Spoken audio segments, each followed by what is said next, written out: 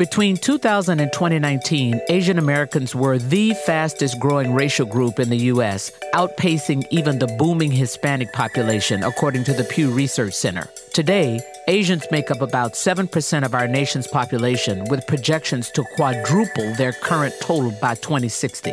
Still, Asians remain almost invisible in American media. A study from the University of Southern California found that from 2007 to 2019, just 3.4% of Hollywood's top-grossing movies featured an Asian or Pacific Islander character in a lead role. Today, we're looking at the state of Asian American and Pacific Islander representation in entertainment, a conversation that has been renewed both by the commercial success of films like Crazy Rich Asians and the tragic increase in violent crimes against Asians in America. Asian musicians have always had to navigate between self-orientalizing and self-erasure. And I feel like I've always been towing that line in thinking about my identity as a musician. First, we'll hear from Charlene Kay, a musician under the name Kay, who has forged her own path as an Asian American woman in the music industry. Then, I'll sit down with Bing Chen, an entrepreneur who has helped drive record ticket sales for AAPI-led media by putting community and capital behind the fight for better representation. If we didn't hit 20 million, there were 5 other Asian-led films on other studio dockets that would have been backburned, which would have set our people back 3 to 5 years, right? Unacceptable. Welcome to Access and Opportunity. I'm your host, Carla Harris, and we're telling the stories of individuals working to drive change within their communities. We provide context about systemic inequities and share tangible examples of how ideas around access and opportunity are being made real every day. Check, check, check. Our first guest is usually found on the other side of the mic, recording music under the name Kay. Let's see what this Mellotron has to offer. Charlene Kay thinks a lot about the importance of representation, what it means for the musicians she speaks with on her podcast, Golden Hour, and how she can pave a path for a new generation of musicians. But getting to this point has been a lifelong journey that began at a young age. So I was born in Hawaii and raised in Arizona. My parents are Singaporean. Even though I spent quite a bit of time in Singapore and also in Hong Kong, definitely identify as an American. And it's been a part of my journey and my life's work to sort of bridge these two cultures. I wrote this essay in Talk House a couple years ago about things that I did to erase my Asianness, which make me so sad to think about. And I would perm my hair because I wanted to have curly hair the way that the girls in the sitcoms on Nickelodeon did. I tweezed my eyebrows so painfully thin, and a lot of it was in response to being treated differently. At a young age, Charlene's house became filled by the riffs of guitars and the rhythm of a drum set as she and her sister took to music. I have to credit Leanne, my sister, for playing guitar first. She took lessons, and she also took drum lessons. She was extremely cool. I would say that my sister actually was the one who gave me a lot of the really formative bands that informed my music taste and the way that I wrote and the style of music that I eventually gravitated towards. While she didn't realize it at the time, looking back, Charlene noticed something about the music that captivated her during those early years of learning the guitar. It is interesting to see how much of my guitar playing and my music taste was informed by this canon of white male rockers. I mean, emo and punk is so dominated by white men, and rock itself is so dominated by white men. Barack Obama has this quote. He says, "It's hard to be what you can't see." And I definitely think it applies to Asian Americans and people of any ethnic background who haven't had historically much representation for the thing that they care the most about. And for me in 7th grade, it was music. And so it was a huge game changer for me when Michelle Branch came on the scene and she had the hit Everywhere, and I would watch it on MTV constantly. Michelle Branch emerged onto the pop music scene with the hit single Everywhere, which was released in 2001. For young Charlene, seeing a multiracial female artist rocking out on TV was the signal she needed to commit to her dream. And I learned the song on guitar, and I remember that was one of the first moments where I was like, I feel so connected to this. And it was the first song that I played on guitar that made me feel, quote unquote, good. Like I felt like I was a good guitar player once I learned that. And so it really propelled me on this path of wanting to continue to write songs. And it does feel like a very primal thing to identify with somebody who looks like you, who's doing the thing that you want to do. As Charlene started writing songs of her own and began performing, limited representation for AAPI women in the music industry meant comparisons were abundant. One of the comments that I got, besides "you look like Michelle Branch," was, "You're just like Cassandra from Wayne's World." And I was always so flattered by that at the time because Cassandra was one of the first representations of an unapologetically sexy, badass Asian woman who rocked the bass. But she wasn't fetishized in the way that you're so used to seeing Asian women in film and TV. And the more I thought about it as I got older, the more I realized that, yes, it was a compliment. But also, it made me realize how few Asian lady rockers we have, because Cassandra is not a real person, even though she's very prevalent in our pop culture to people of maybe my generation. But she doesn't exist in the actual music industry.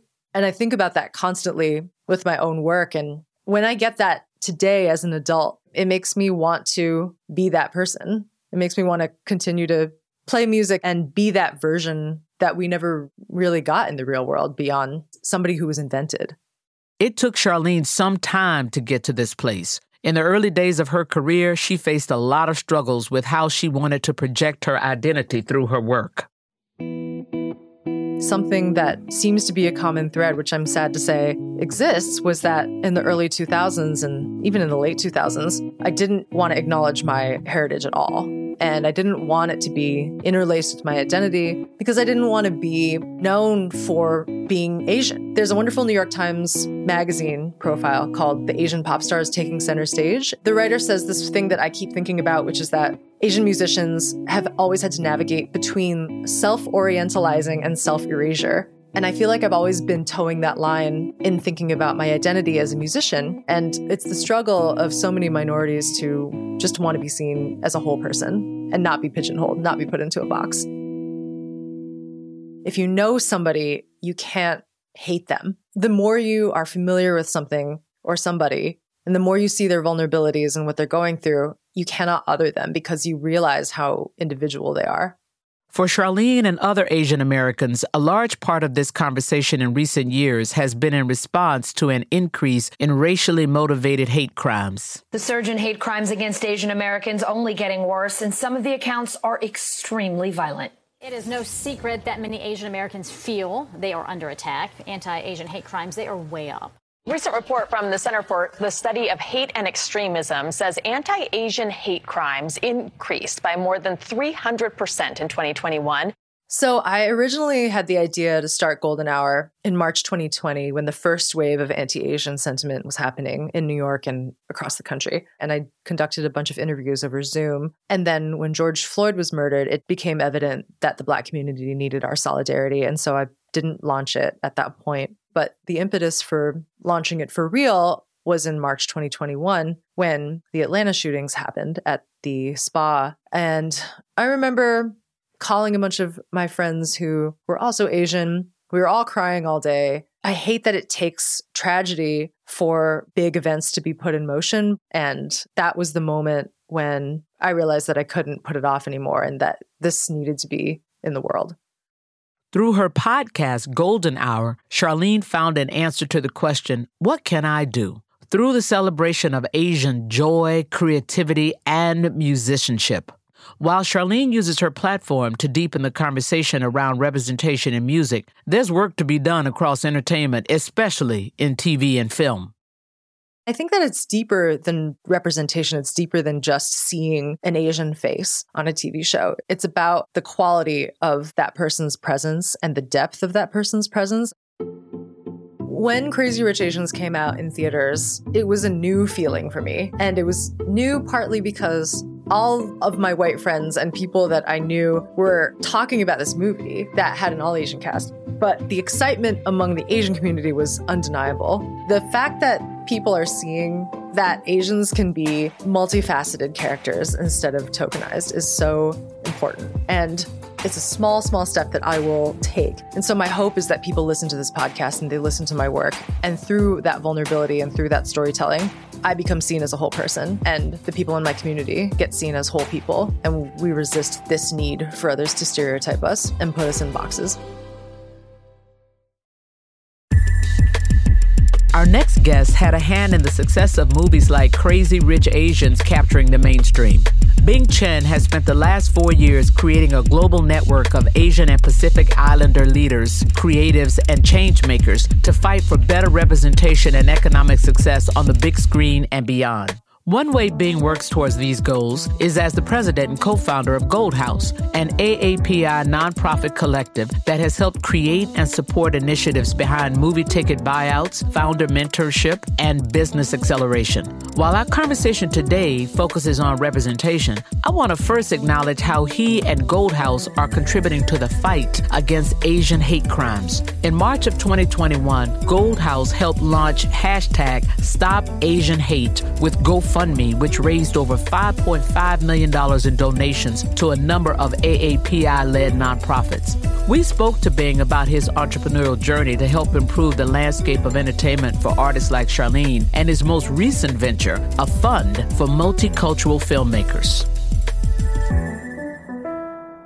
Bing, thank you so much for being here with me today. It's a pleasure to have you on the show. Are you ready? Can we jump right in? Yes, ma'am. The privilege is obviously mine. All righty then. So you grew up in Knoxville, Tennessee. Yes, ma'am. What were you like as a kid?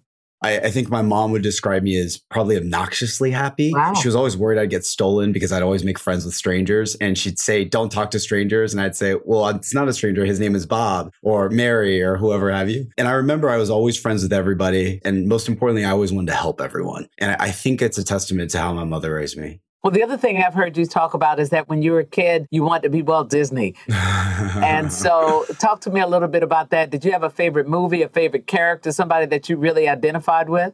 I've never been inspired by individual fictitious characters. I've always been inspired by the creators. And so I always thought Walt Disney was actually Mickey Mouse, who is also Asian because he obviously has black hair and light skin like I do.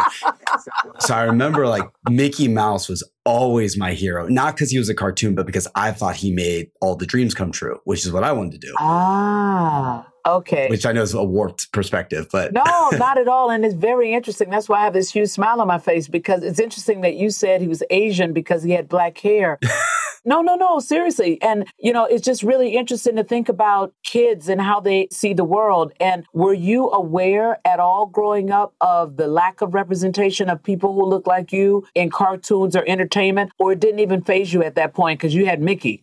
To be honest, it never fazed me. And I think this is a couple of reasons. I think one is my parents raised me to own my distinction, that being different was a strength and I was strong because of and not in spite of it. I think the second thing is they really beat this out of me. I've never been obsessed with celebrity of any form. I think because of that, my heroes truly since I was 3 were outside of Walt Disney, which was Mickey, Gandhi, Mother Teresa, and MLK Jr. And these are real life superheroes. These aren't even fictitious. And so I think I was always moved by that. And then the third piece was being a third culture kid is at once the greatest privilege and greatest challenge. The place where it's a privilege is, even though I was one of only 3 non-white families we are consistently exposed to in Tennessee, I never felt overt racism. I think it's partly because of our environment. I think it's partly because I was too naive. And then I went to Shanghai, where there's 1.5 billion reasons why, you know, being Asian is not a deficiency, right? Yeah. And so I think because of these experiences, I've honestly never felt like a true victim, not until honestly well into adulthood. Even not the victim mentality, but feeling like you were missing out on something or treated in a markedly different way then. Yes, ma'am. That's right. Okay. So you graduate from the University of Pennsylvania with a degree in creative writing, and then you go straight to Google and eventually becoming the global head of creative development and management for YouTube. So what did the online media landscape look like when you began, and how did it grow?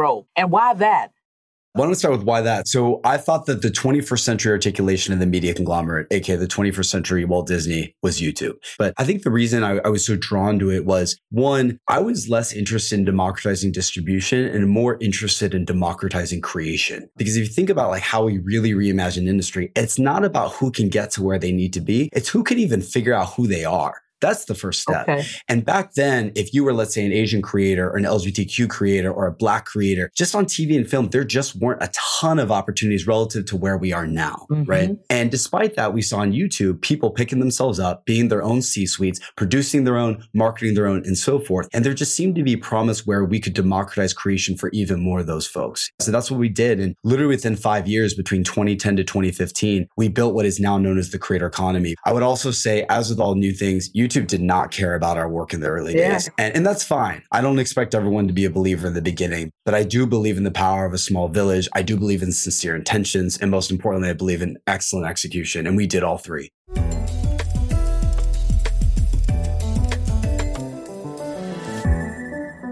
So Gold House was founded in May of 2018, just 3 months before Crazy Rich Asians had a $26.5 million opening weekend, eventually grossing almost $240 million worldwide. So can you tell our listeners how Gold House was created and Crazy Rich Asians' extremely successful opening week, how that was connected? Yes, ma'am. Gold House is one of my 4 companies in my holding company that should, in success, look like the new existential Walt Disney. Gold House is my Disneyland. And instead of characters like Mickey, Minnie, Goofy, and so forth, those characters are actually the world's largest majority, which are Asians and Pacific Islanders. We're 4.5 billion of the world. And so Gold House is devoted to 2 things. One, how do we rebalance our socioeconomic inequities that are specific to our community? And the second goal of it is not just rebalancing those inequities. It is specifically to empower us to be better stewards of the world, to hire inclusively, to elevate inclusively, so forth and so on. Because I'm tired of waiting for what we'll call the single supremacy to get this done. And so how did we get started? We knew that when we were trying to basically get a 3,000-year-old people together, we had to have a single North Star. We needed something that was universally applicable and resonant. And so we thought that actually creativity or being seen properly was the right place. And specifically, we cared about film. Why? Because 80% of traditional media is still exported from this country, and the overwhelming majority of that is film. So it universalizes nicely.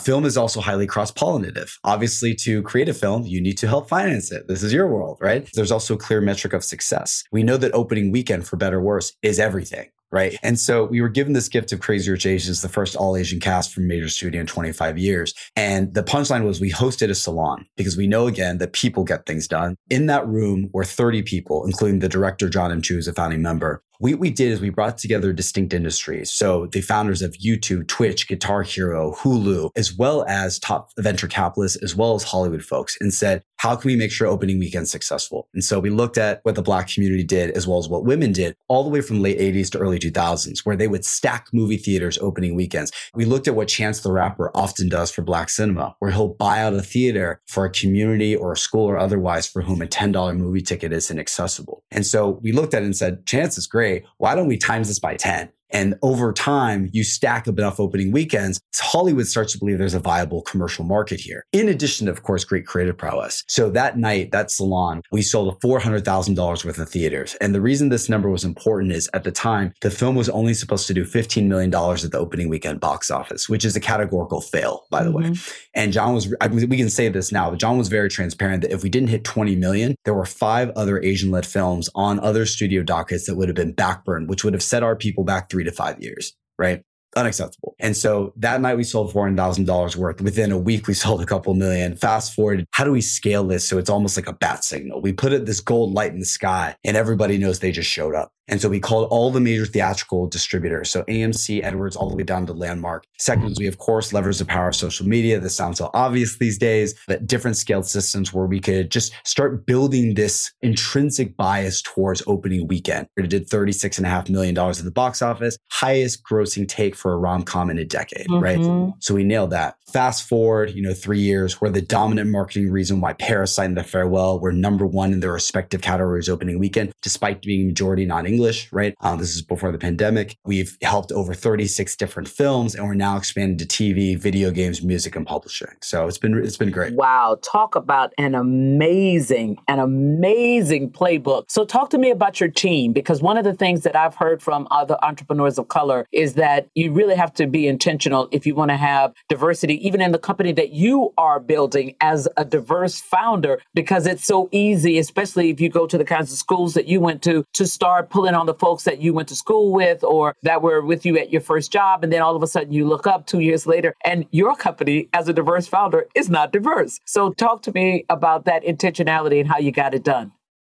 I can't stand it when people think inclusion, D&I are some charitable HR priority. It needs to be seen as a strength because if you're going to expand your company, the only way is through newness. New customers, new content categories, new product lines. Guess who is going to create newness? It is by focusing on people who have traditionally been out of the system with different eyes and different experiences. And your job, or my job, is to figure out how we bring them to the table and give them the tools they need and then get out of their way. I think what that comes from is one, understanding what people fundamentally want. The first question to that end that we always ask, whether it's at Gold House or Alm and so forth, for everybody we interview is what's the dream? And they're always usually taken aback because they often don't think about this, which is unfortunate. But we qualify with, if I gave you $10 billion, which is more than anybody ever needs, I gave you every contact imaginable. And on the other side of those contacts phone call was a yes for whatever you asked. What would you do? And we go out of our way to make sure their dreams come true on that. And just to give an example of how we've nurtured, there's a young lady named Megan Wren, and Megan's dream is to run her own fund, especially for women, especially for diverse founders. And so we said, all right, well, how do we get there in the funnel? Let's build the biggest founder network and accelerator. Fast forward 2 years, she has built the largest top API founder network at Gold House. We have the nation's leading accelerator, and we're about to make her dream come true through something that may or may not be a financial vehicle. And then at a demographic level, this is where we have to have first a mental shift. And so to that end, 50% of our entire team plus, as well as our participants in all of our programs, have been women since the beginning. Our founder network, for instance, is 50% women. The second priority we have, and we're not comprehensive on this yet, but is ethnicity. APIs have 50 different ethnicities. My priority is to make sure on the East, Southeast, and South, which is the dominance of Asia for now, that we have global representative parity. So 21% of the global Asian diaspora is South Asian. 20%, of course, of Gold House program participants are indeed South Asian. 30%, depending on how you slice it, are Southeast Asian. We should go out of our way to make sure that's the case too. And to be honest, Carla, this is very tough for us because if you actually look at the numbers, Southeast Asians often are actually in the bottom decile of socioeconomic growth outside of the Filipino community. And so it's difficult where we, again, have to invoke this mental shift of, this is not charity. This is, are we doing the work to find the people because they have been shut out? So that's where we've started. Do the work. That's right. That's right. That's right. Mm-hmm. And so that's where we started. Now, as you can tell, we're missing a ton of different demographic representation, but I am proud and we have made a concentrated effort on gender as well as ethnicity focus. And now it's just that Sisyphean task of getting everybody else.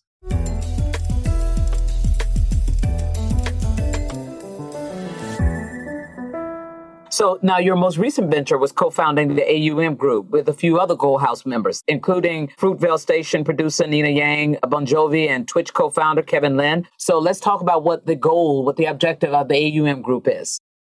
We are trying to empower multicultural filmmakers to tell their own stories succinctly. And we think about this in three ways that I also call Trinity. Number one is not just empowering them as multicultural filmmakers, in most cases first time, right? So Ryan Coogler, Chloe Zhao, most recently Rebecca Hall. But specifically in telling a narrative that is going to fundamentally reshape culture for that community and how we see others as well. Mm-hmm. Our most recent film, for instance, is called Passing. It's on Netflix now, but it's about two Black women, one of which passes Yes, white. I saw it. It's amazing. Cheers, man. Being a woman of the South, I love it. I know about those stories. I appreciate it. Absolutely. There you go. So sociocultural imperative. Second is critical acclaim, right? We can't just have art that is of us. It has to be art at the highest levels because unfortunately as minorities, and in the case of Passing, multiple minorities, women of color, we have to be twice as good to get half as much at least. And then third is commercial viability. Passing was the second highest non-white acquisition film in Sundance Film Festival history, period. And so we have to hit all three goals. And it's unfair because incumbents don't have to, single supremacy doesn't have to, but this is our imperative. So that's what we do. At a practical level, we partner with Nina's and Forrest Whitaker's development funds. We have first look deals there. And then we majority finance them so they can see the light of day. So talk about how you raise money for the fund. Content's hard. Content's hard because it's not, as you know, accretive investment like venture. And so in most films lose money. The good news is we have this, incredible asset and leader in Nina who just has a sterling 7-year track record of delivering socioculturally indelible, critically acclaimed, and commercially profitable film at the highest levels, right? So people, goes back to people drive business. Second is it was really important to us to have multicultural investors because they would get it, as it were. I used to fallaciously believe that empathy could be taught and learned. I actually don't believe that anymore. And so it was really important to us to this extent. If we have a multicultural agenda, the majority of investors have to be multicultural as well. Otherwise, we're lying to ourselves. Right. And so that was indeed the case. The actually disproportionate majority of them are actually Asian. Little known secret. The people who help finance for real estate and all that are all Asian. So all the more why cross-cultural unity matters. That's a significant point. Very significant point, because consumers come in all shapes and sizes and colors. So, as an investor, having a wide lens could be very impactful to your returns. Exactly right. That's exactly right. And it's also just like the cardinal law of it's better if we go to things together, because I would never say, for instance, just to pick on our two communities, so we're talking about them in this film, I would never say the Asian experience is analogous to what Black Americans face daily. We all know that. But what I do think, and I think where we focus more on, is even though the origins of our challenges are disparate, the solutions that we have are going to be more concentric than they are disparate. And I learned this at YouTube, where it's like everybody wants the same things. They just talk about them differently. So the question is, are we each going to solve the same problem distinctly, or are we going to try to do this together and just translate for each other? And I think there's a bias towards the latter. Yeah, I tell you, almost made me say amen there. Whew, that's a pretty powerful playbook point. No question about it. That's the importance of having the conversations like we're having, Bing, because by having this conversation and being so transparent about the playbook, it inspires somebody else to do a different version or even the next iteration of what you have done. And if that's the case, we've done our part in terms of inspiring a community of creators to go do the next thing and actually getting us all further down the path, if you will.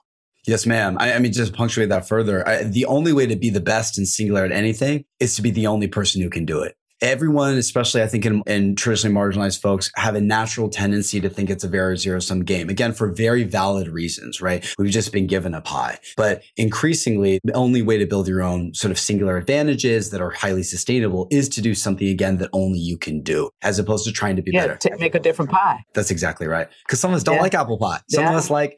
I don't eat pie. So tell me, what excites you about the future of the entertainment industry?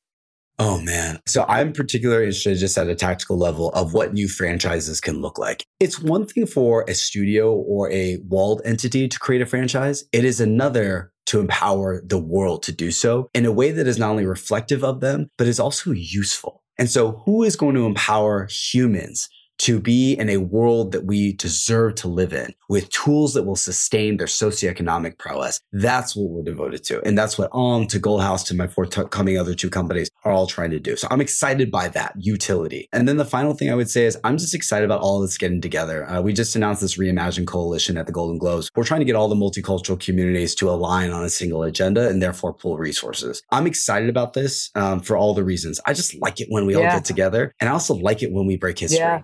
Not even just break it. And so, a lot of things to be excited about. Oh, I see. Go on, young man. Go on, young man. Know you got a big cheerleader in Carla Harris. I'll try my best. Bing, thank you so much for giving us some time today and giving our listeners as well as our team an opportunity to get to know you. Thank you, Carla. I appreciate you having me. I want to thank both Bing Chen and Charlene Kay for joining me on this episode of Access and Opportunity. For listeners looking to get involved with the Stop Asian Hate campaign, head to GoFundMe.com/AAPI to learn more. To continue learning about individuals working to drive systemic change within their communities, subscribe to Access and Opportunity on Apple Podcasts or wherever you listen. Thanks for coming along.